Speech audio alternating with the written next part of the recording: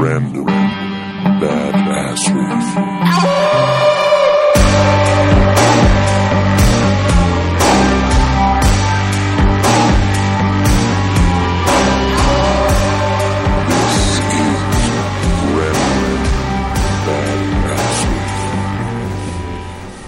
Well, hello, everybody.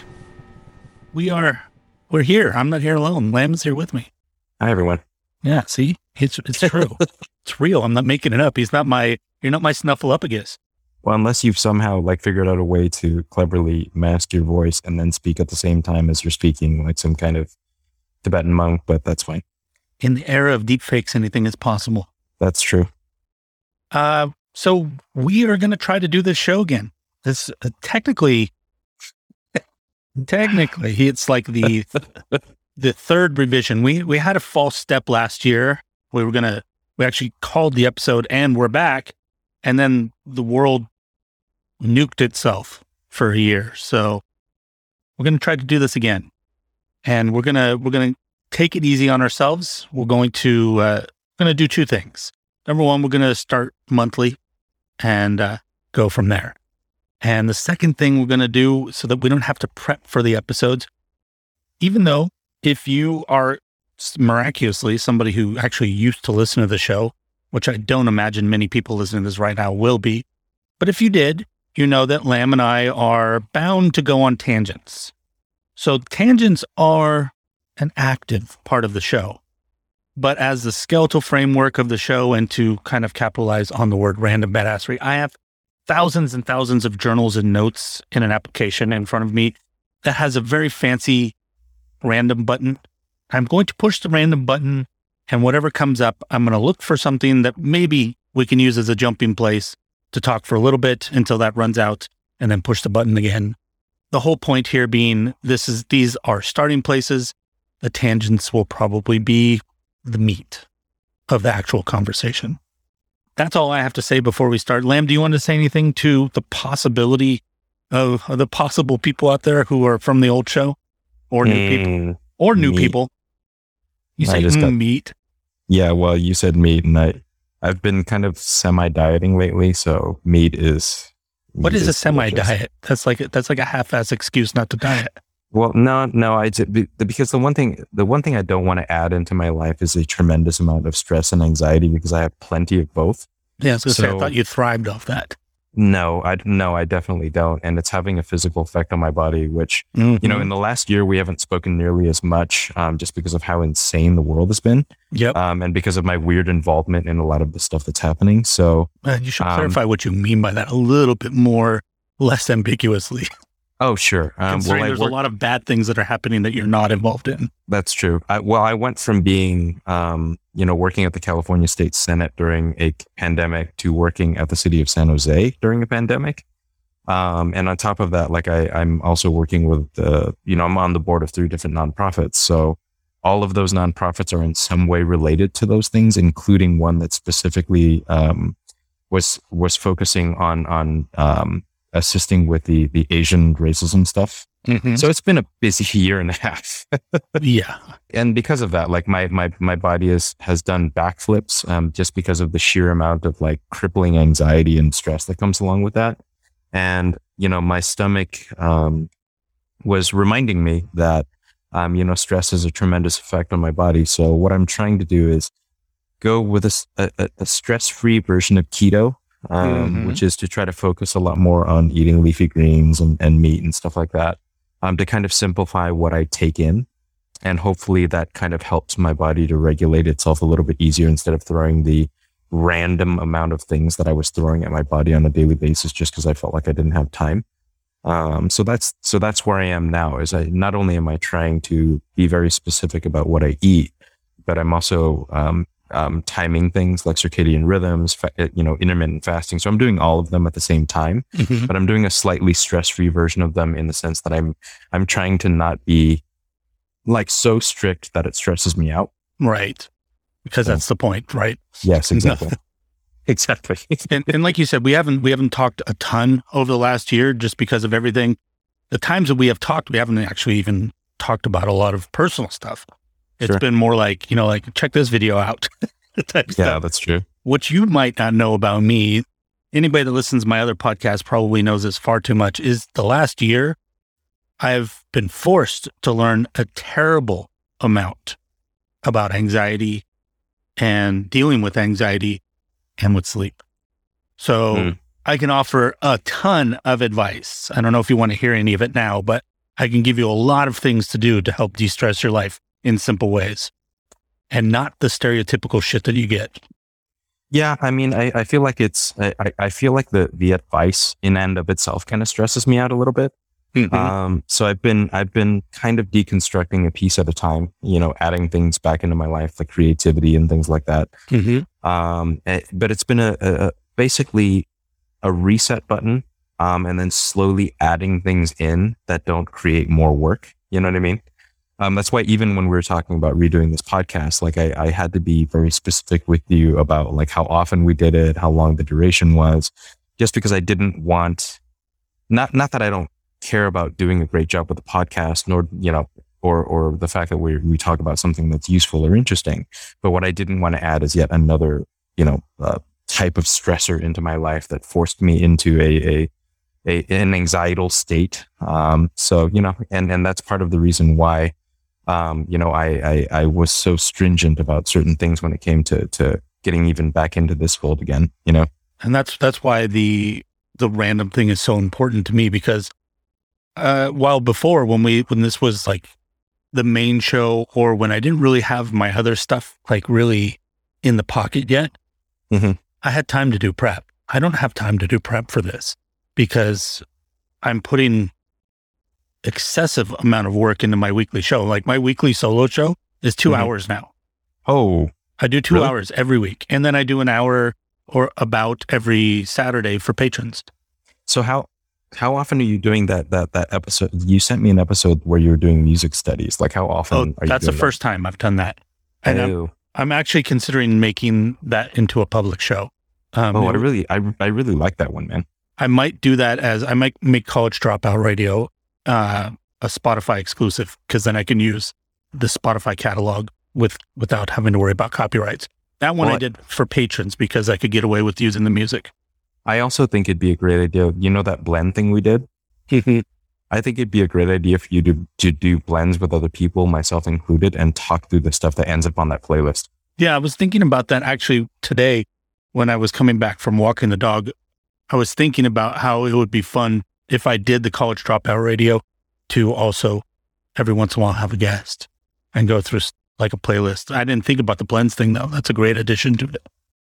Well, not only that, but you know plenty of like weirdly successful college dropouts. Yeah. Well, I call it College Dropout Radio, number one, because I was a college dropout, but also because it's, to me, the format of that show is college radio. Sure. Because it might not even be applicable metaphor anymore, because I don't know anything about modern college radio, but when we were younger, and all the way up until I'd say our 30s, college radio was a distinct force, right? Mm-hmm. And sure. It was the place where you could play whatever song you wanted off of whatever album you wanted. You can't do that on normal radio.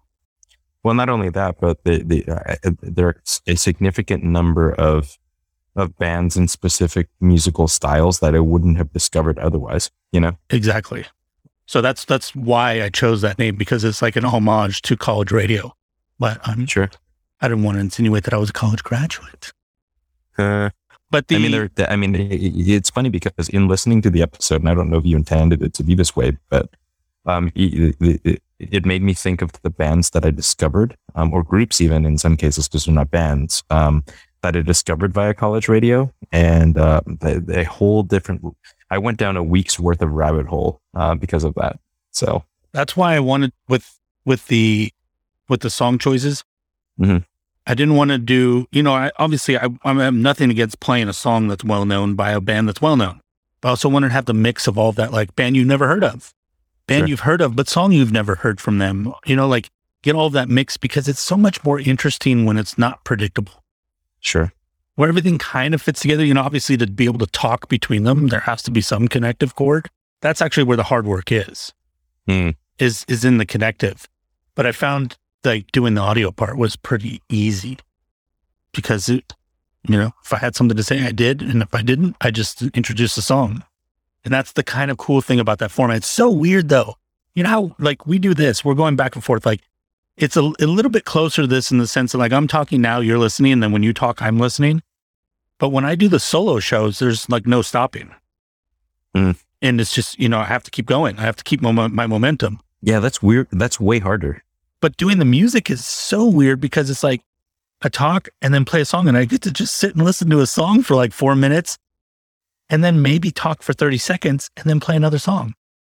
Huh. It's so different. It feels like that there's a lot of pressure on those the little times that you do talk though. Because I mean, I am slightly fascinated by that format though, because it kind of reminded me of Song Exploder a little bit. You know what I mean? Except you're not the person writing the song, but there's that sense of like analysis, but it's not necessarily just deconstructing the song itself, but it's how it makes you feel too on top of that, which is interesting. Just basically whatever's on my mind about the song. I didn't do any research. That's one of the things like it was originally intended to be and may end up still being a Patreon exclusive for my patrons. But my main focus is my main show. And that's where all the research I didn't want to have, you were just talking about not wanting to add a stressor on. And that's exactly what it reminded me of is like, I got to be able to do this in a way that's not going to be tacking on responsibility that I can't upkeep. Sure. And also brings me back to what I was saying about this show. Like just, even though we're going to go on tangents, like we have been for like the last 10 minutes, having the notes here and being able to hit the random button just that little bit to know that no matter what, if we hit a spot, I can pull something up that will send us in a different direction, but not having to prep to do it. I mean, technically I've been doing years of prep for it because it's like almost 10 years of notes, but I mean, I could also argue that we've been doing basically prepping for this show kind of our whole lives. Yeah. I mean, I honestly think like we could end up for like 2 or 3 episodes just talking about the other versions of the show. I'm sure that wouldn't be interesting to anyone but us. I think we did that a lot in the past. That's true. Yeah, we actually have done that. We deconstructed the starts and stops and the different formats and all that kind of stuff too as well. I think that would be this being just kind of more of a show just for you and I, and maybe hoping that people will enjoy it. Mm-hmm. If people ever enjoyed it and we decided one day to do a Patreon, that would be a fun thing to do. Like, I don't know if you ever listened to it, but I told you that the Garrett Wong and Duncan, what's his name? Robert Duncan McNeil, the two guys, Tom Paris and what's his name? I can't remember. Harry Kim, thank you, from Voyager. The 2 actors went through and rewatched the show. I think that would be so interesting to do a series of you and I going back and listening to an old episode and then doing a director's commentary afterwards of the episode. Man, like an MST 3000 version, except it's us doing ourselves. Man, that's so meta. but not talking over it because that's fucking annoying. Sure. Just like they do with the TV shows. Like they go watch it and then they have a conversation. Sure. So we go listen to it and then have a conversation. That would be really interesting. So I'm saying that on the podcast so that I have a record of it. So that if I'm ever looking for ideas one day, it'll be there. Hey, by the way, the last one we recorded, where does that live? That's on my show, on It Matters, But It Doesn't. I just put up that chunk, the meat of the conversation. Okay, got it. Because you and I just went off on tangents galore. Yeah. But like Lamb and Chad tangents, not like anybody publicly was interested in tangents. Mm-hmm. Because we got into, I noticed when I went and to edit it, I listened and I'm like, oh, there's a whole bunch of stuff we're saying here that nobody's going to understand because we're talking, it was like we were talking our own language. Because we were making references to things that we only know on a personal level. And that freaked me out. I'm like, oh no, where am I going to find a chunk? And then I found like a 30-minute chunk and I'm like, okay. So that's up on that show. I think it's called Chaotic Neutral. Because it was that part of the conversation, which was my favorite part. Yeah. I actually have fond memories of that part of the conversation. Yeah, it made me want to play damn Dungeons and Dragons, even though I never have. All right, let's try the random button. Let's see what happens. Okay. I have one commitment I made to myself. No matter what comes up, I have to find a way to talk about it. Even if something personal comes up, I have to find a way to twist it to you if I don't want, like, it's hard to explain everything that's in here. All right. So we're getting a daily log here. What do we have? By the way, I also have two things I just want to talk to you about anyway. Okay. So we'll just do a random spin on your brain after this one. Okay. We'll just spin you on your head.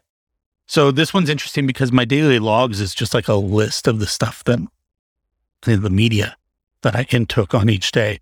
Ironically, guess what the last thing on the list is? Not ironically, coincidentally, guess what the last thing on the list is? Star Trek Voyager. Oh, really? Oh, what are the chances? I mean, you're a big nerd, so it's actually like a 1 in 5 chance that that's possible. Plus, you have a thing about Voyager, too. You know, I'm going to tell you, we'll talk about coincidence, weird coincidence. That's where I'll spin off from this. I'll tell you a story that I'll probably retell this on my solo podcast, too. But so my grandfather, I think I've told you in the past, my grandfather was hugely conservative person. I don't mean just politically. I mean, just like he was a very no bullshit kind of person. Like he was a gregarious. He wasn't a stiff person. He was very gregarious. He would go to the grocery store for like 3 hours and just talk to strangers. He loved people. But he's not the person who's known for flights of fancy. But when he was a young man, he saw something in the sky that he could never explain. And his whole life, that's the only anomaly in his whole life.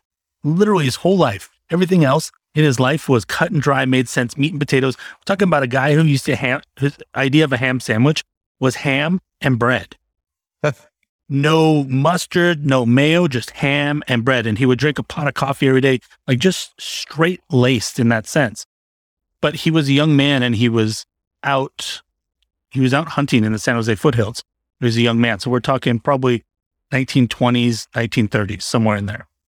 It was just him and his uncle, I believe. And his uncle had a duck call.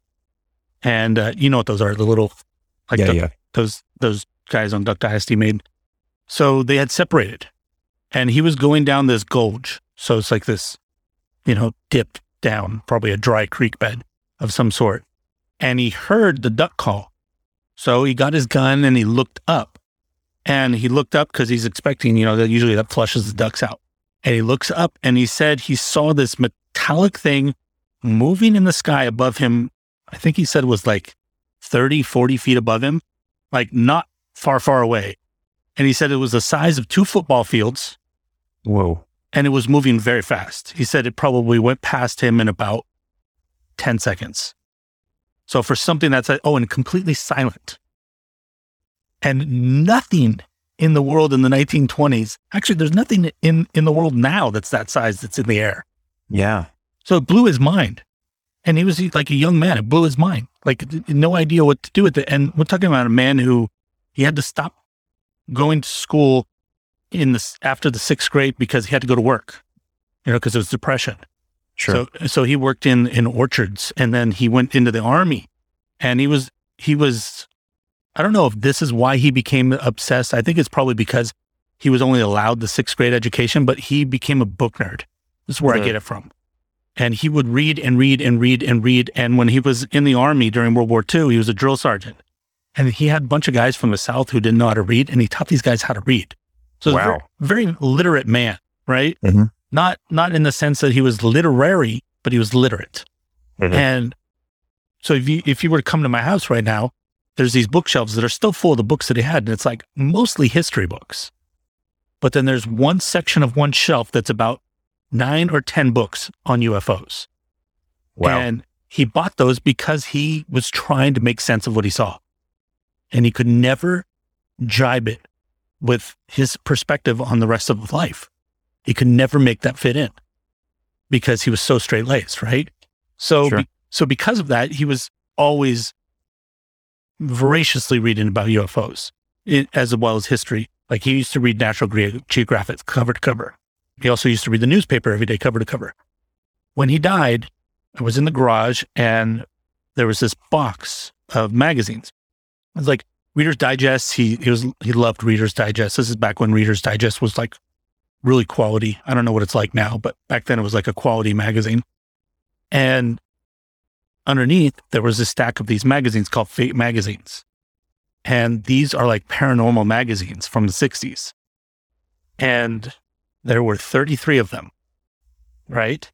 And they're extraordinary because they're like of the high period of like that UFO craze and all of that. And it's not just about UFOs. There's other stuff in there too, which there's stuff in there. I'm like, I can't believe my grandfather was reading about like witchcraft and stuff like that. But anyways, I found these magazines and they're still in great condition. So I brought them in the house and I put them on my bookshelf. I dusted them off and I started flipping through them a little bit. I perused through them over the years. And then I think it was 3-4 months ago, it struck me. I'm like, I wonder if they're still in business. Like, is Fate Magazine still in business? You know what? Because I would love to continue that on for him. I know I'm interested in those topics anyways, but I would love to continue that on for him. Like, pick up his subscription, subscribe to it again. So I looked it up. They do still exist. So I immediately, went, okay, let's see. How do I subscribe? They're not doing super well.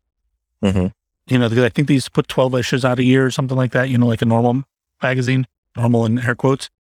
This is more like buy the magazine, pre-buy the magazine, and then when they're printed, we send them to you. So I bought it. I said, whatever, I'll just buy an issue. And I guess I didn't read it that much, but when you get the new issue, they also send you a classic issue, which is super fucking awesome, right? Wow. So that came today. This is where I'm going with this whole story, but you needed all that backstory to understand this. I open it up today and I'm like, okay, here's the new issue. Oh, it's kind of a different format. You can tell that it's like it's stapled together. It's not bound like the other ones were.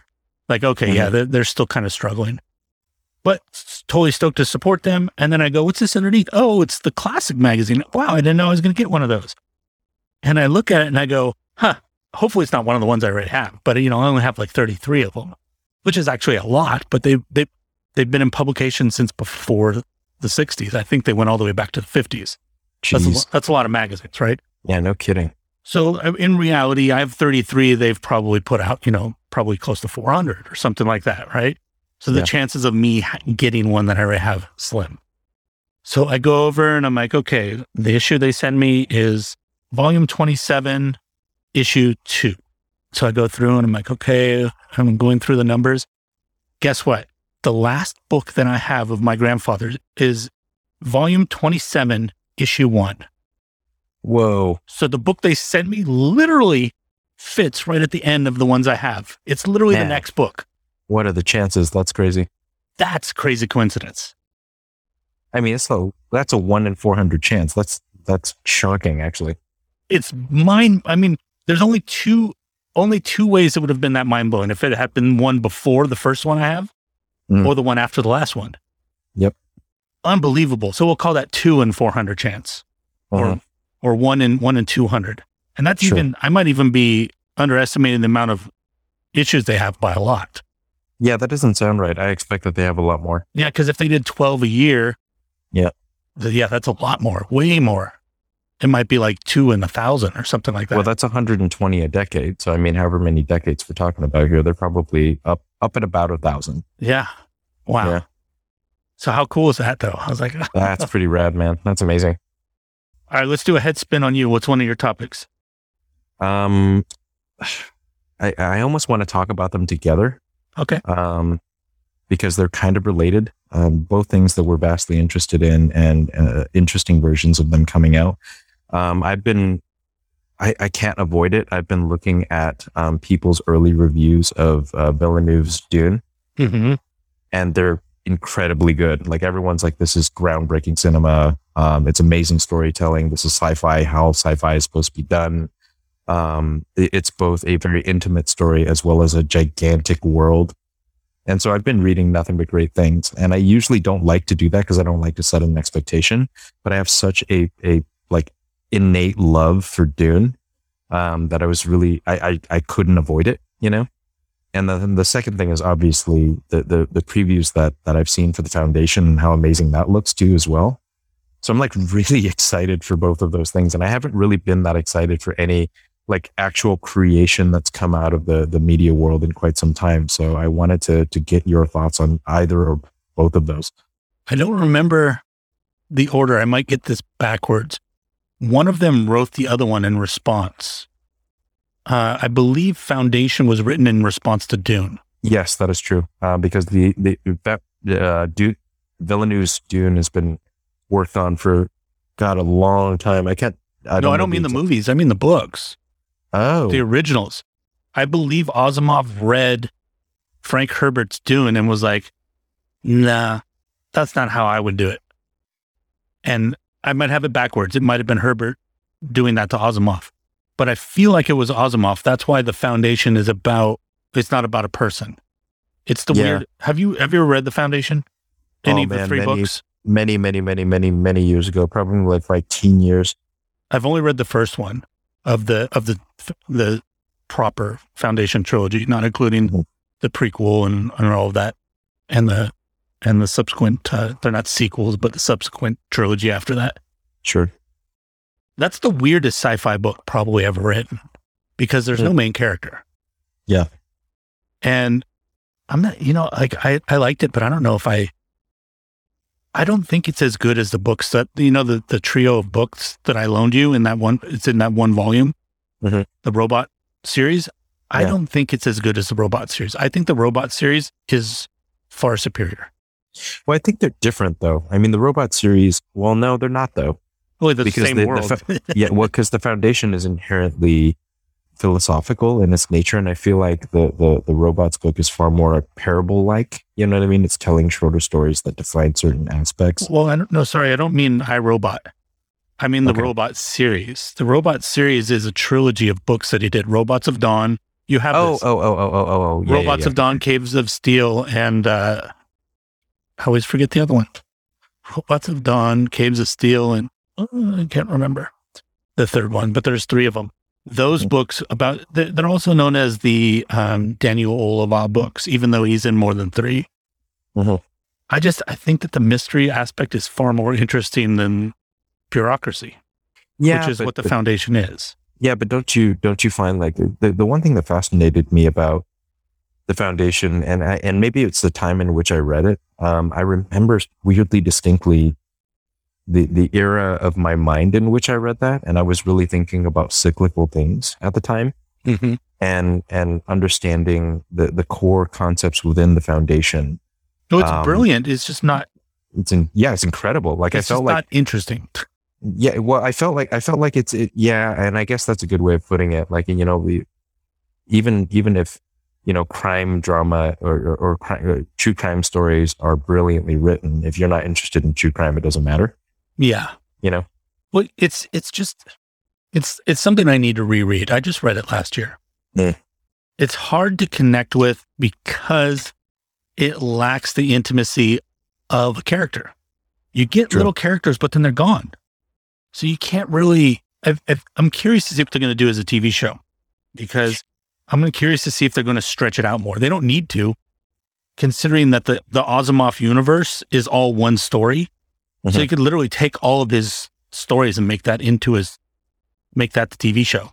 Well, I mean, according to the trailers I've seen, and a few of the clips that have been dropped here and there, it definitely does focus around the main character that's kind of discovering psychohistory new. You know what I mean? Yeah. So they're actually including some of the prequels. They're including a narrator in there just to make the whole story make sense. Because otherwise, you're right, it's just a giant philosophical mess. Well, yeah, if you didn't include a narrator, it would be so abstract. Because in the book, every book has a narrator.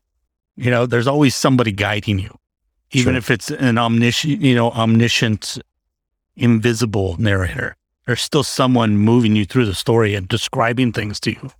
But if you're just looking at things and hearing conversations, you don't know why they matter. Well, I think that's part of the reason why the Foundation appealed to me at the time in which it did.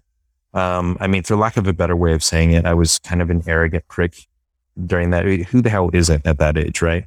Like in their late 18 years, like when I'm wearing my 22-volt steel toe dogs and my 3/4 length pea coat and pretending like I'm a beatnik or something like that. I remember reading it and reveling in the abstractness of it, in the sense that I liked the idea of me becoming the narrator for the story, And so I feel like created a character. I feel like I created my own character and I became part of the universe that way. Now you take it on the other end and look at Dune in comparison. Have you ever read any of the books after Dune? No, I didn't. I just read Dune itself. So you and I suffer from something I didn't know we suffer from. We suffer from Dune myopathy. What the hell does that even mean? It means that you and I have no idea what Dune's actually about. What? Because the first book is nothing. I just learned this recently. I think it's 6 books. If you read the 6 books, Paul Muad'Dib is not a hero. Yeah, he starts a jihad that like causes a massive war. He is the villain. Billions of people die. He's the villain. And the whole series of books is about abuse of power. Sure. But if you just watch Dune and just read Dune, it's a heroic story of a little boy becoming a hero. Sure. So you and I have myopathy in the sense that we don't know the rest of that story. So we actually have, most people, it's not just you and I, but most people only know that book. We all have an incorrect perception of what it's about.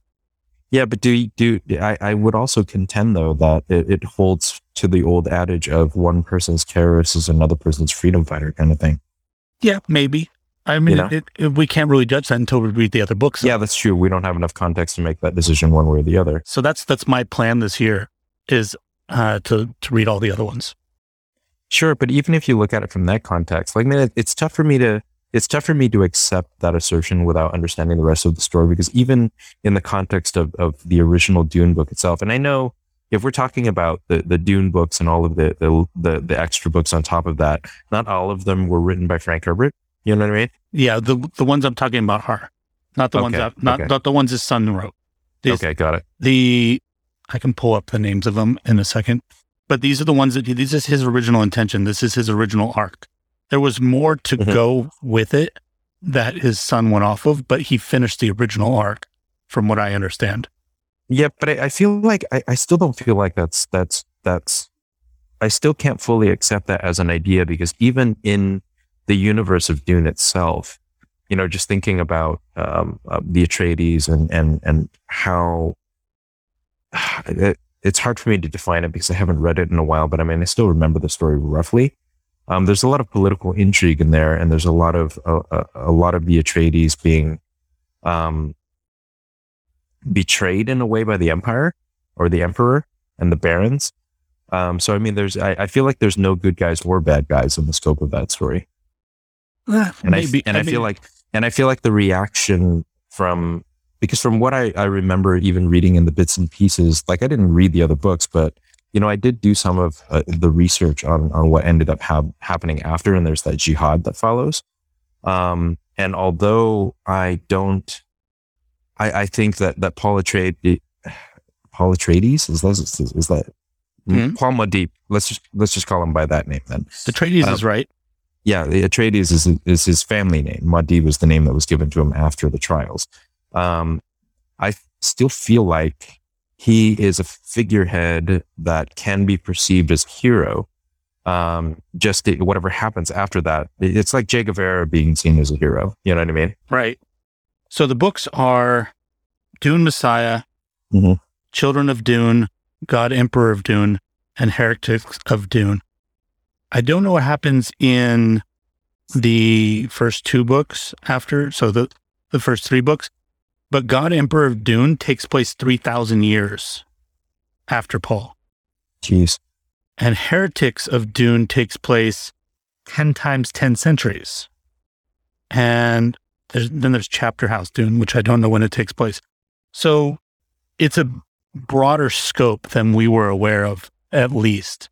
But from what I understand, Frank Herbert's whole point in setting up Paul the way he did was for it to be about, again, from what I understand, he basically becomes like the thing that he destroyed. So it's about power corrupting. And that's why I honestly think the reason that they're making this movie is because they're going to make more. Oh no, that's definitely already, like, this is definitely one of 2 for just the first book. Yeah, they don't. In all of the things I've read and they're making 2 of the first book. Yeah, they're making 2 of just the first book. Wow, that's great. Yeah, I mean, it's incredible. I mean, this thing could end up being like 10 really solid movies. That's part of the reason why they pick such young actors, is because Villeneuve had the intention of doing this for like a decade. Yeah, that's insane. I'm very curious to see that.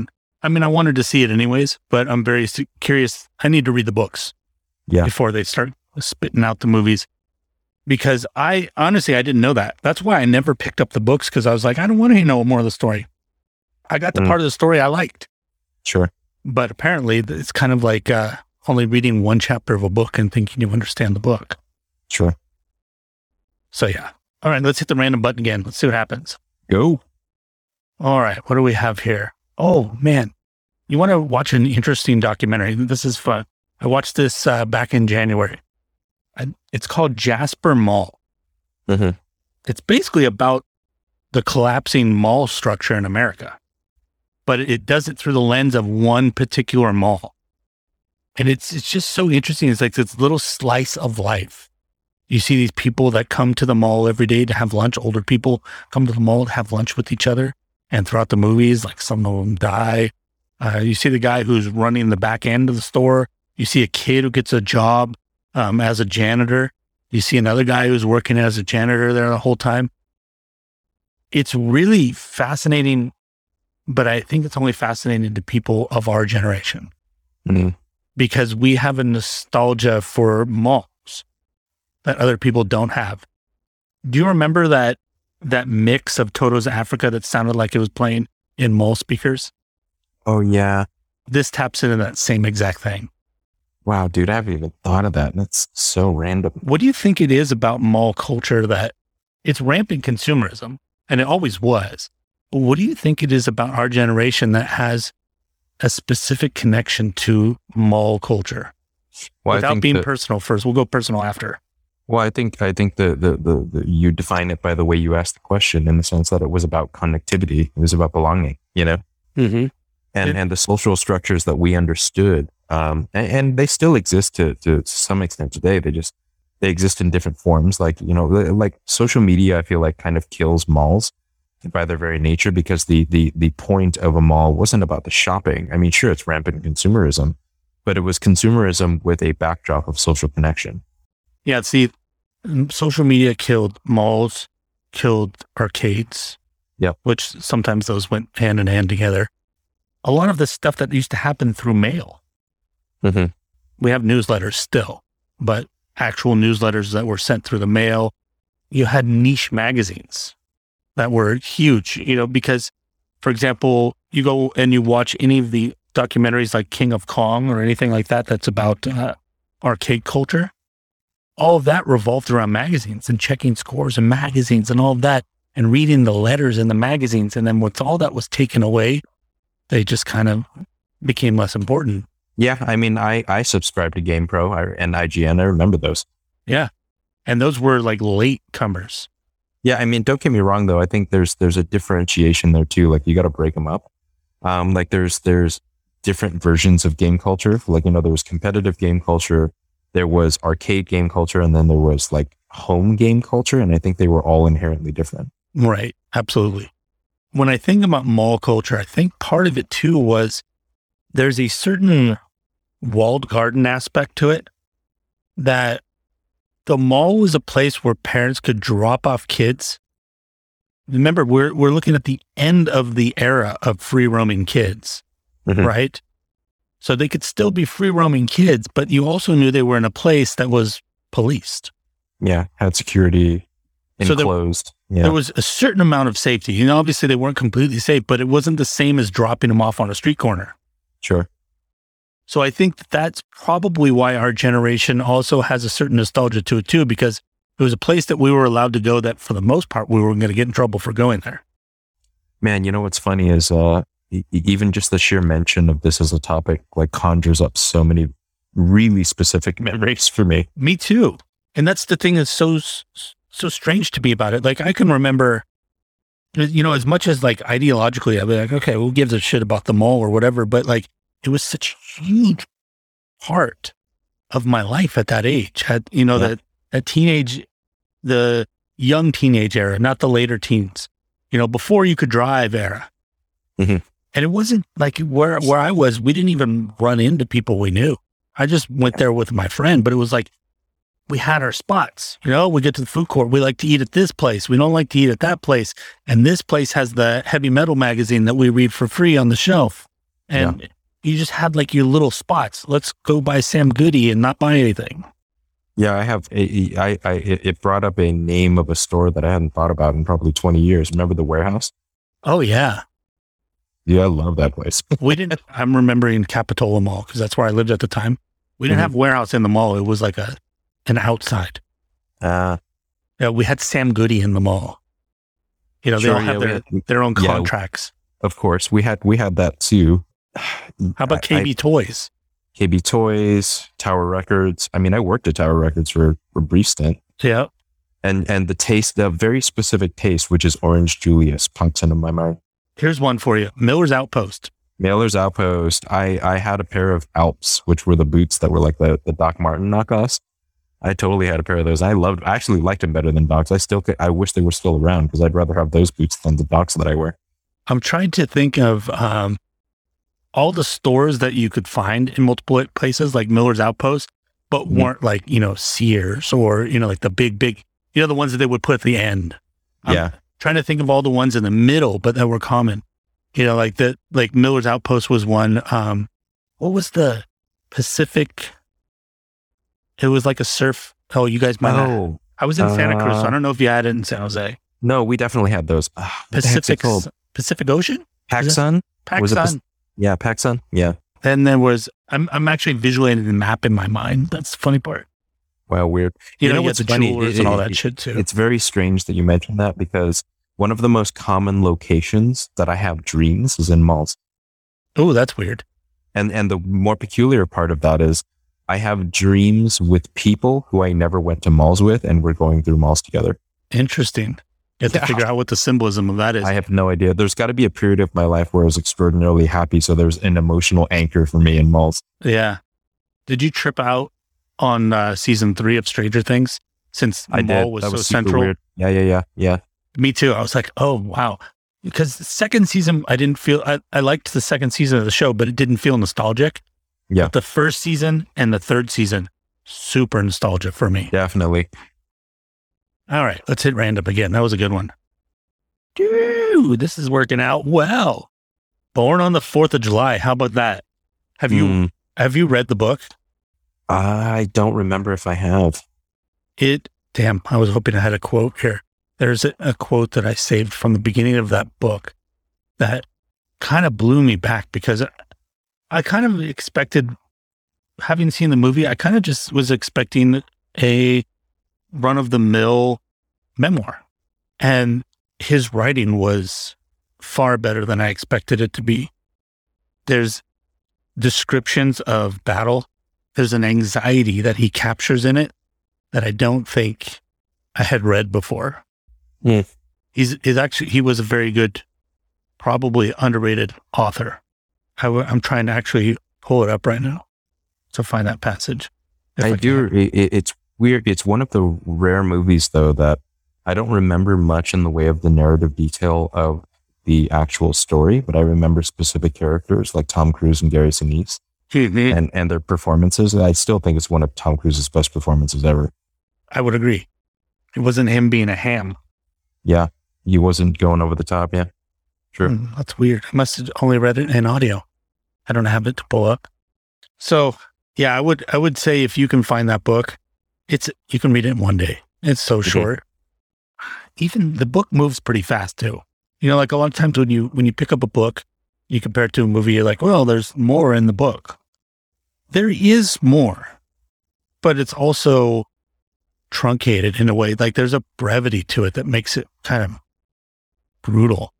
I think probably the thing that stands out to me the most about the book is the way that you're literally watching a guy change, because he was gung-ho to go over there. Yeah. And you're watching him become like the complete opposite to something that's hated by people that he used to be. And, it's epitomized in the movie with that scene where he pulls out the catheter to his mother, Ugh. The strange thing is the correlation to, because I work with a couple of veterans groups and 2 of my best friends are veterans.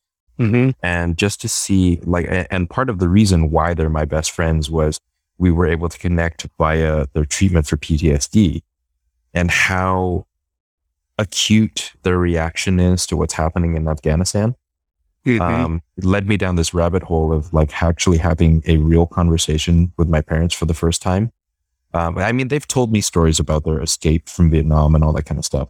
But about 2 weeks ago, I sat down with my parents and I said, okay, tell me the long version of the story. Give me all the details. And that was a very interesting conversation.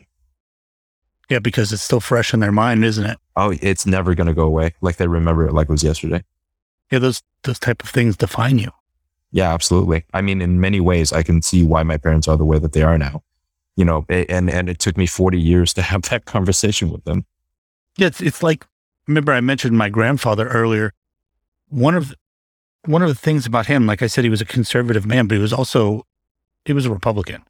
Mm-hmm. And the reason he chose to be politically conservative is because it was all about one defining issue to him. That he grew up during the Depression. And he wanted his whole thing was, regardless of everything else he believed, he voted for the party that took the least money from him. Because he used to work for pennies a week. And that's not like a metaphor, literally pennies a week. So that was like a defining issue for him forever. It defined that choice for him forever because he remembered what it was like to go and push prunes in crates all day and to get paid like nothing.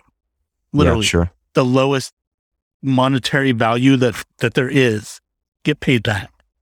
And that defined him forever. That's such a specific perspective. It's the same thing for like Cubans, right? Their experience with Castro defines their political opinions forever. Sure. They just have certain things is no matter what, they hate communists, no matter what. Mm-hmm. Yeah. A lot of my people are like that too, to be honest. And they're anchored. It may sound dismissive of their experience, but, you know, for my people in particular, especially the ones that I've spoken to, and I've done a lot of that conversational outreach in the last like 3 months, there's a very clear trauma that defines a very particular part of who they are.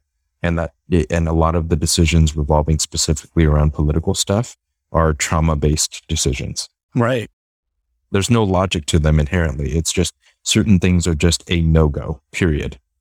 I was just started reading Jaron Lanier's book, The Dawn of the New Everything or something. I'm getting one of the words wrong there. It's about virtual reality, but it's also a memoir of his life. And he is the child of 2 Jewish survivors of World War II. And how that painted everything of his childhood because of who it made them. And his mother died when he was very young. And he said we would still cry and, you know, light candles and so forth. He says, but we never, ever spoke of her. And they never spoke of her because that was the way. That's the way, so according to him, that's the way so many Jews got over what they experienced in World War II. Was the only way to move on and choose life was not to talk about everything else, to not use the words. Very powerful. I wonder though, if a modern sensibility would have different opinions about that. Yeah, I don't know. Because the easy answer for anyone who hasn't experienced it is to say, no, of course you're supposed to talk about your trauma and blah, blah, blah. But like even with certain friends that I have, like there's a friend of mine who was special forces. He was in Afghanistan and he watched a bunch of his friends get killed during a helicopter attack. He was literally picking up body parts and putting them in the helicopter because, you know, the doctrine is don't leave any person behind. Right. So he's literally picking up burning body parts that smelled like polyester and burnt hair. And he says that that's a smell that he will never, ever, ever forget. Yeah. My uncle was in Vietnam, in the war in Vietnam. And to this day, he still has nightmares. Yeah. Because he was lucky. He wasn't infantry. He wasn't out in the actual jungle. He was in I don't know what the proper word was. It was kind of a bivouac. It wasn't really a fort, but he was in a location, so they were in the encampment. That's where he was stationed, in the encampment. Mm-hmm. It was in the jungle, but he wasn't out there actually fighting in the jungle. But they were fighting every night because they were being encroached on every night. And he doesn't talk about it very often. And to this day, he won't watch movies about it. He's never seen Platoon. He's never seen any of the movies about that war, any of them. I'm surprised he used to like watching Magnum PI, because Magnum PI, even though it was like completely not realistic perspectives of what happened over there, touched on that a lot, because Thomas Magnum was a Vietnam vet. Actually, all the guys on that show were Vietnam vets. But he says, like we would go to bed, he said, and then we'd be asleep for maybe an hour, and then the alarm would go off and we'd have to pick up our guns and go out and defend. And he said, I can't tell you the amount of times, he says, that a bullet went through the person standing next to me's head. Just that's crazy. Insane to be. Yeah. The thing about it is not to go through it. It's to live through it. Sure. Like and there's a lot of that survivor's guilt too. Like I know with the friend that I'm speaking about specifically, he wonders why he's the one that made it back. Of course. And he has these moments, like even though he gets a ton of therapy, he has a lot of support. He has a lot of support groups. He's a really smart guy. He knows he has to do the work, and he's been doing it for a very long time. But there are still moments where even with him, he just gets quiet. Mm-hmm. And his wife and I are good friends. So we know in those moments that you just let him be. You know what I mean? You don't try to pull him out of it. You don't try to make him feel better. You have to just let him be in that moment, because there's nothing that will pull him out of that, And it's not that he's violent or destructive or anything. He just gets really quiet and just sits there by himself, and there are times where that is 60 seconds, and there are times where that's 3 days. You know what I mean? Yeah. And that's really tough. Like because in his particular line of work, so there's special forces, and then there's a particular branch of special forces called pararescue. And those guys are the special forces guys that go in and rescue the other special forces guys. Jesus. Yeah. So it's a really particularly brutal job within the SOCOM community. They're known as like some of the bravest and craziest people in SOCOM. And so the things he's seen are just, he's only told me about a few of them, but even the things that he's told me, just are mind boggling, like how a human can suffer that level of trauma and still be okay. And obviously he's not, because he's still dealing with this stuff, and he'll likely deal with it for the rest of his life. But I can't imagine how a person without resources, without support, and without an apparatus to understand or navigate through that trauma could ever come out into society again. I just don't know how you digest the undigestible. Yeah, exactly. They're just things you just can't make sense of. That's why cognitive behavioral therapy is so fascinating to me, because it essentially teaches you to accept the fact that you're not going to digest it. That was my specialization when I was going through school, right? What, psychology or cognitive behavioral therapy? Psychology, and specifically abnormal psychology and CBT. Yeah, I remember you talking about that. Yeah, and the reason why was to deal with my own trauma. In the Get Out of Your Head and Into Your Life, Stephen Hayes, which is like one of the big CBT books, although there's some other stuff that's not in there that's not CBT. One of the exercises in there is literally like to imagine your trauma as a physical object and taking it out of your body. Only, number one, to be able to see it outside of yourself, and then actually having to accept it and take it back in. Yeah. And that's intense. Well, to be able to take it in so I actually did that exercise, by the way, with a couple of specific traumas in my life, one of which was, and it's weird because now I can talk about it without feeling any emotion towards it at all. But it was a specific instance in which I saw someone get shot right in front of my face, and like their head exploded on my clothes.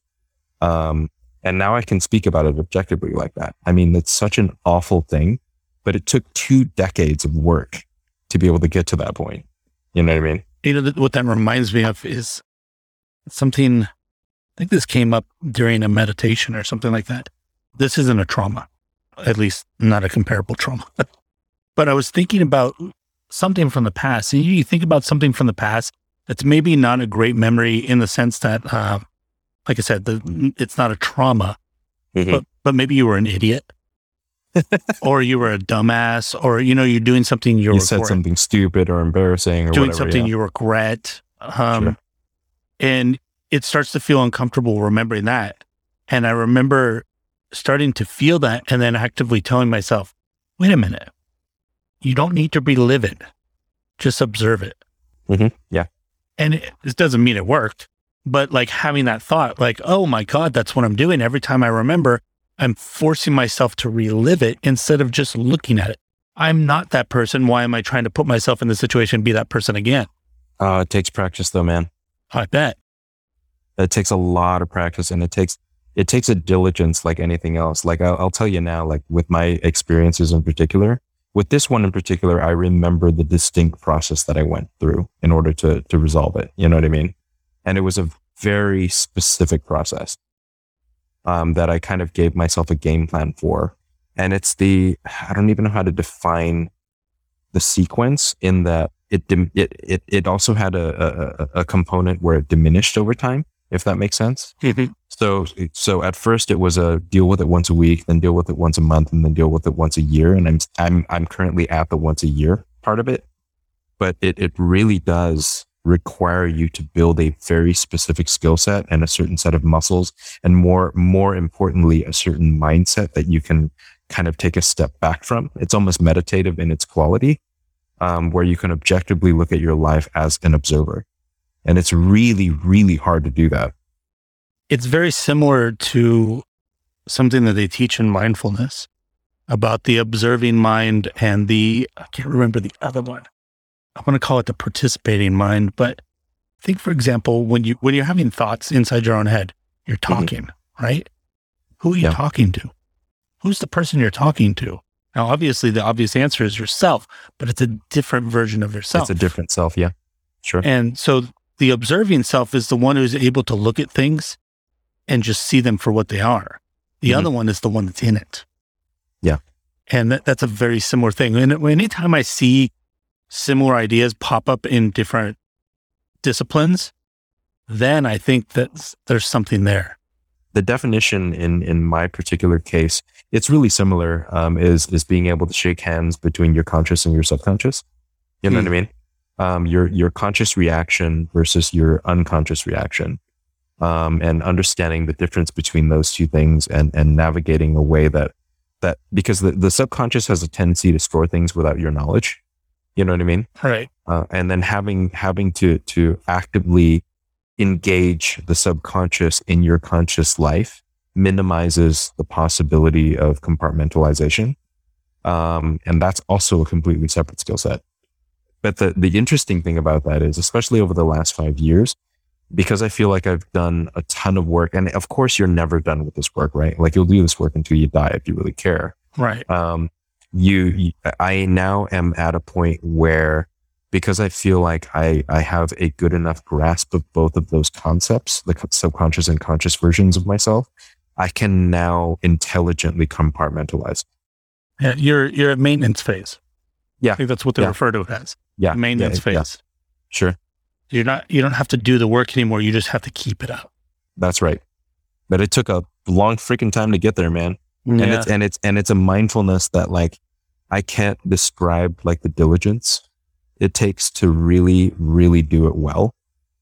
Just because I feel like even though I've been working on it for the better part of a decade, I didn't get to a place where I felt a milestone had been reached until like earlier this year. You know what I mean? Mm-hmm. And even in the scope of doing that, like, I feel like I was forced into that milestone because of the circumstances I was in. And I don't know if I didn't have that kind of extreme catalyst that created a sense of urgency, I don't know if I would have gotten there that fast. Yeah. Well, I don't think we can go any deeper than that. Yeah. Holy crap. That's a big one. Jeez. And we're at about an hour. So, I mean, I still wanted to talk about Star Trek with you a little bit. Star Trek. Go for it if you want. I got time. I've been doing a deep dive back into the science of Star Trek again. I mean, sure, like we talk about the society stuff in Star Trek a lot, like the utopia, the money not being the primary motivator anymore, and blah blah blah. But now I'm back into the science of it, like understanding how an impulse engine worked, because it pissed me off that I didn't understand that. I like how you said that in the past tense. Yeah, how it worked. Like to you, it's the past. I know, it's so weird. It's weird to think of that concept, but just to see and it goes back to the thing I know we've discussed probably a billion times, and I don't remember any of the instances where we talk about how transformative and inspirational Roddenberry's ideas about the world were. Mm-hmm. You know what I mean? But just to break down the actual tangible concepts, like almost all of the science in Star Trek had a basis in some kind of scientific theory. Right. You know what I mean? And just understanding, like, it annoyed me that all this time I've been watching Star Trek and analyzing all the stuff within the universe of Star Trek, I really never quite understood what the hell an impulse engine was. And so I did kind of a deep dive, and I found this guy in England who's been working on an impulse engine. Well, that you teased it. You have to at least give like a 1-paragraph explanation. There's no exhaust. So what most people think of as like the only reason why there's exhaust on Star Trek, or glowing red lights, is so that people have a reference point, not because it's actually any part of the science at all. Right. And it's a manipulation of space-time where it's, so if you take a canoe, and you sit in the canoe, if you sit in the front of the canoe will balance the weight out. And that's essentially the simplest version of the concept I can describe from an impulse engine, is that it shifts space-time. More specifically, it shifts gravity within a certain space in order for an object to equalize within that space, thus propelling it forward. Pretty good explanation. There we go. I have a question for you, though, about the science. Yeah. Knowing what you know about the transporter, would you ever get in one? Hell no. Fuck no. Fuck that, dude. I don't want. No. Have you watched any of? Have you watched any of Lower Decks by the way? No. Yeah, I would suggest checking out. I haven't seen anything new yet. Nothing new. Yeah, no way, dude. I don't want to be deanimized and then rematerialized somewhere else. I don't think that counts as living. I think it's not. The person that comes out the other side is a different person. Yes, fully. To clarify to anybody listening that doesn't understand, at the most basic level, what happens when somebody gets in a transporter is the molecules of their body are broken back apart. And on the other side, they're not reconstructed. Those molecules never go to the other place. Yep, they're new molecules. The other place has like core elements, and they reconstruct a new body over there. That's the buffer. I always thought the buffer was they were buffering the molecules, but they're not buffering the molecules. They're buffering the data. Yeah. Which is the data of how to piece the person back together. There's got to be a margin of error. Who cares about the margin of error? It's not me over there. Like I'm dead. You just killed me like that's the thing that's not explained about it either, is like how apparently in Star Trek, there's no such thing as like consciousness, separate consciousness, like consciousness is just a biological function of your molecules in your brain being arranged in a specific way. Mm-hmm. So that if you replicated that exact brain, you would be the exact same person. That's exactly what it's saying, right? There's no soul, sure. Obviously. Well, that's the assertion that they're forcing us to agree with. Sure. Yeah. Man, no way. I can't remember what it was. I think it was a book or a short story. God, I wish I could remember it. But it was about replicator technology, but it was about exactly what we're talking about. Like the whole story is about how the person that's on the other side is a new person, and something happens where someone sticks around, like the older version sticks around, and it's a super dark story. Dude, there's also an episode where there's 2 Rikers. You remember that? Yeah, of course. Yeah. Yeah, because he was stuck in the buffer. Yeah, he was stuck in the buffer. Which honestly doesn't make sense. Yeah. If you really understand teleporter technology, that really doesn't make sense. It doesn't make sense based on the technology. Also doesn't make sense on why you would do anything with it, because it's just data. So if you saw data stuck in a buffer, what would you do? You'd delete it. Yeah, it's not like matter is stuck in there. It's not a matter transporter. Like, oh my God, his soul is caught in here. That's not what's going on. Yeah, and I think that's the one thing that people just don't ask questions about when it comes to the transporter, because the technology seems nifty, is that you're literally being reconstructed. A version of you is being reconstructed you're being cloned on a teleporter pad. You're essentially being high-speed cloned. Yeah. Based on and killed. Whatever amount. Yeah, killed. Yeah, first you're killed, which is you're essentially atomized. And then you are reconstructed. Why would you atomize the original copy too? That's the other thing. No. Plus, there has to be some kind of, because there can't be two. There has to be only one, right? Of course. There's what was it? A Highlander? There can only be one. There can only be one. But let's think about it from this perspective, right? Like, I mean, there has to be degradation. Yeah. Well, I mean, like the number of times you do it, there has to be some form of degradation. Well, not necessarily, because every time you're taking a new scan of the data, all they do, remember when they talk about like the health scans, how when people come on, sometimes they're able to cure them of like a parasite or something like that, because they're comparing the data coming into the data that left. Yeah, sure. So they're literally just only changing the mild, but that's the thing about it, is the boggling nature of the whole thing is like, what is how advanced is that technology that it's able to scan on such a molecular level that it can detect changes that have occurred in the body on a cellular level in 5 minutes or 10 minutes or an hour, right? Because the person that comes back has to be the person that left the planet, which is different than the person who left the spaceship. Sure. Even though it's an hour, the experiences are different. Yeah, well, not only that, but now you're talking in a span of like potentially less than like 5 minutes. There could have been 3 versions of you that have been killed and reconstructed. Yeah. It's literally mass murder. Nah, man, I'm not okay with it. Nope. Yeah. That's the thing is that I enjoy. I do it with true crime books and stuff like that too, but nitpicking things. This episode I did, my solo episode this week, I took this book and I just like nitpicked the logic out of this dude. I was like, well, you say this and then you say this. So basically you're saying both things. Which one is it? And that's when I can't help it when I watch things like Star Trek. I see things and I go, that doesn't make sense. Well, I think there's a concept that I've been, and obviously this is not for Star Trek, but because for Star Trek, it's a suspension of disbelief. But there is an aspect of society right now that, I mean, it's always been true, but cognitive dissonance is fascinating to me. Oh, yeah. Yeah. We won't go down this rabbit hole. I'm just going to mention it for shock value. Have you heard of birds aren't real? Yeah, I have actually. I mean, we talked about with Star Trek, going back to Star Trek. Well, we talked about with Star Trek, like the way that they introduced the idea of the pads, but they didn't really understand the implication of the pad. Like having the different pads. No, you can have that all on one, dude. And you don't have to hand him the pad because you can transfer information. Like how many things on that show on Next Generation could have been solved by the fact that people realized that Data was an android. Sure. So many times things happen and be like, you have a machine right there. He's literally right there.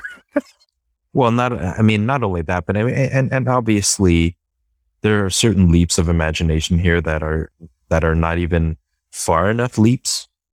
For example, like how tricorders are used, how the data pads are used. Like, I mean, with modern technologies, we understand it now.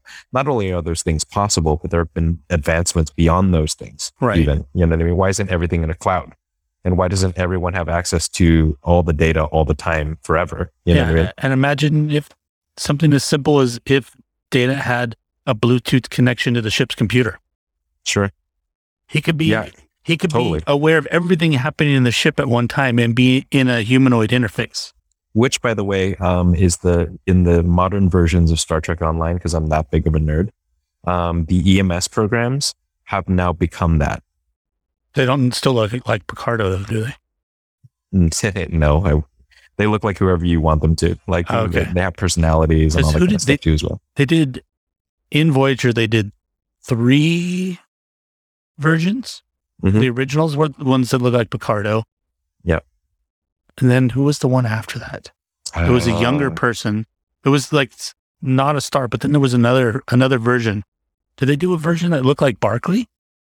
Yeah, I was going to say Lieutenant Barclay, but he was specifically, oh man, we're diving super nerd mode. I think he was the EMS that was on the Prometheus when they found the Prometheus. Maybe. It's been a while. Yeah, and then they had to fight for control of this ship because they were both tapped into it. This isn't to answer now, but here's something for you to stew on maybe for next time. What becomes of Artis in Star Trek's future? Nobody watches movies. Nobody watches TV. The only books they seem to read are books written a long, long time ago. Sure. The only time they paint is when it seems like they're painting for arts and crafts, but there's nobody actually presenting themselves as an artist. So, question to think about till next time. Is the quote-unquote utopia of Star Trek devoid of artists? Here's another interesting question for you based on the transporter question.